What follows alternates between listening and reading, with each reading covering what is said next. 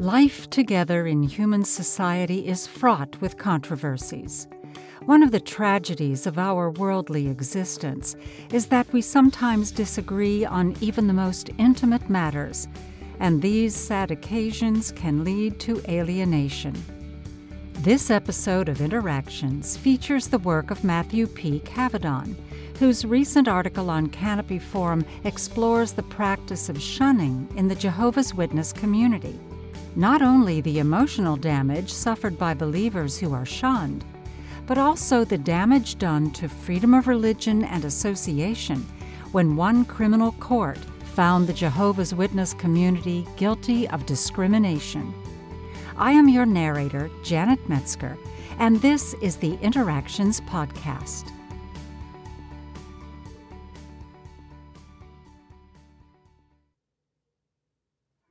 In March of 2021, the Criminal Court of Ghent, Belgium, fined the Congregation of Jehovah's Witnesses for inciting discrimination and hatred or violence against former members. The case centered on the Jehovah's Witnesses' practice of disfellowshipping. While the court's sensitivity to the individual impact of shunning is laudable, its decision regrettably assaults the freedoms of religion and association. First, some background on Jehovah's Witnesses' beliefs and disfellowshipping. Jehovah's Witnesses was founded in the United States over a century ago and is headquartered in New York State. This Christian movement proclaims that the end times began in 1914. Given the impending end of the world, Jehovah's Witnesses teaches followers to hold themselves apart from churches and politics, instead ordering their lives pursuant to Jehovah's Witnesses' biblical interpretations.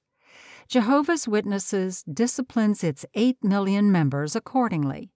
The congregation shuns or disfellowships those deemed insufficiently obedient. Once this happens, no one is allowed to talk to you, not even your own family. They declare that this person must be avoided because they have a mental illness that is contagious. Witnesses physically turn away from the shunned. This practice seriously impacts those subjected to it. One advocate for disfellowshipped former Jehovah's Witnesses told the BBC that she never met a shunned believer who has not experienced depression, alcoholism, suicidal feelings, or self-harm. One such man, a Belgian named Patrick Hake, responded to his pain by turning to a secular criminal court. Mr. Hake had been a Jehovah's Witness for 35 years and served as an elder. He was disfellowshipped after exposing sexual abuse. Following his judicial complaint, the court conducted a 5-year investigation. The inquiry gathered other former Jehovah's Witnesses and brought criminal charges against the entire Jehovah's Witnesses congregation for inciting discrimination, hatred, and violence. The court found the case persuasive. It determined that Jehovah's Witness fostered an exclusion policy among its local faith communities and thereby jeopardizes many pillars of our fundamental rights.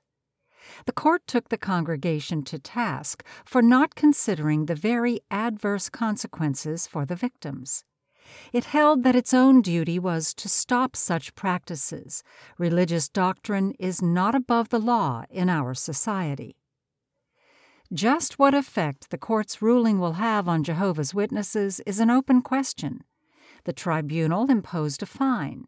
It did not mandate a certain number of social interactions between current and disfellowshipped Jehovah's Witnesses, or implement family reunification programs. This, despite the complainants raising the example of a man whose wife is still a member, and he is ignored in his own home. For their part, Jehovah's Witnesses are defiant. Said their attorney, "It's not up to the court to hand down a decision about interpersonal relationships. Our internal practices are based on what the Bible says. So it is surprising to hear that the courts now say that it's illegal to follow biblical principles. Besides, even if Belgian Jehovah's Witnesses wanted to find middle ground, they are bound by the decisions made by Central Jehovah's Witness leadership in New York, where American constitutional freedoms would all but certainly protect disfellowship. Indeed, Jehovah's Witnesses in this country has a lengthy history of legally defending its more radical beliefs. One count finds a whopping 59 U.S. Supreme Court rulings concerning witness practices. Perhaps no religious sect has had a greater impact relative to its size on expanding the First Amendment free exercise of religion, in Jane Rainey's opinion. These effects have reached jurisprudence on everything from blood transfusions to standing for the Pledge of Allegiance, door-to-door canvassing, to calling a police officer a goddamned racketeer and damned fascist. Jehovah's Witnesses would be able to rely on more than just its general legal savvy against American sanctioning of disfellowship. The U.S. Supreme Court has found a specific First Amendment right to freedom of association. In a case involving the Boy Scouts' previous refusal of membership to gays and lesbians, the court held the forced inclusion of an unwanted person in a group infringes the group's freedom of expressive association if the presence of that person affects in a significant way the group's ability to advocate public or private viewpoints.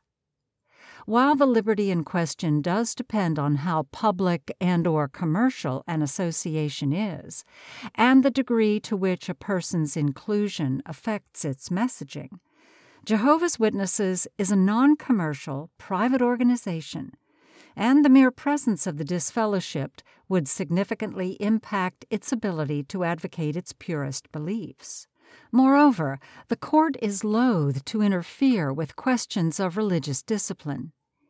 In a 1975 opinion concerning how internal disputes affect church property, the court limited itself to the narrowest kind of review to what Justice Frankfurter referred to as one aspect of the duty of courts to enforce the rights of members in an association, temporal or religious, according to the laws of that association. This proclaimed commitment to reinforcing private religious obligations directly contrasts with the attitude of the Ghent court, which said it was obligated to stop antisocial practices because religion is subject to secular laws. American jurisprudence has only tacked more in this deferential direction in the years since, with recent cases extending it to employment decisions by religious organizations. Which approach is better? The Ghent style affords significant respect to the individual dimension of discrimination. It prioritizes the needs of those suffering lifelong emotional harm from harsh practices. It is an understandable response to very real pain. But it also radically curtails personal freedom. At its essence, it criminalizes the decision of who to talk to, who to treat respectfully, who to welcome into the home, who to consider a fellow believer in the most important matters, who to greet within the fold of those deemed pure. The human toll of government intrusion into such affairs is self-evident. Of course, the toll may fall heaviest of all on the freedom of religion. Mr. Hick's case is the first time an entire congregation has ever been charged with a crime in Belgium. Jehovah's Witnesses met such consequences for teaching that God wants believers to withdraw from dissenters. Jehovah's Witnesses may take this attitude to an unhealthy extreme, but Massimo Introvigne notes that it is hardly unique. Religions regularly draw lines between who is in and who is out in order to maintain their coherence and instill a spirit of collective discipline. Famously, the early modern philosopher Baruch Spinoza was shunned by Amsterdam's Jews to the degree that the observant were not to come within 4 cubits of him. Some ultra-Orthodox Jewish communities retain shunning to this day. Introvigne also canvasses a Christian history of capital punishment and social discrimination against apostates. None of this comes without a cost, one with which Mr. Introvigne is personally familiar. I am a Roman Catholic and one who is divorced and remarried. Some of my friends are conservative Catholics, and no matter what the popes might have said about merciful inclusion, have decided to cease any association with me. Despite this, he believes liberty in structuring personal relationships and communal commitments to be important.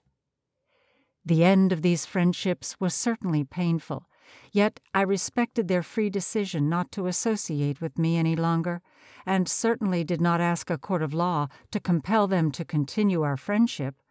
Nor did I sue the conservative theologians who support this behavior, asking for damages or fines. This was not generosity, it was simply common sense. Common sense, that is, born of a healthy appreciation for freedom. Life together in human society is fraught with controversies. One of the tragedies of our worldly existence is that we sometimes disagree on even the most intimate matters, and these sad occasions can lead to alienation. Nearly nothing is more painful. From my own Catholic perspective, Jehovah's Witnesses introduces far more severe ruptures than God wills for His children. Nevertheless, their freedom to disfellowship and my right to withhold fellowship with them are one and the same. The Ghent tribunal erred by swallowing the liberty of each in attempting to provide harmony for all.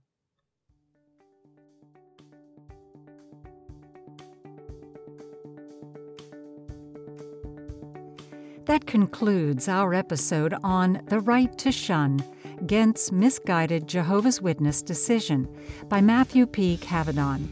You can find the full article, complete with citations and links, on canopyforum.org.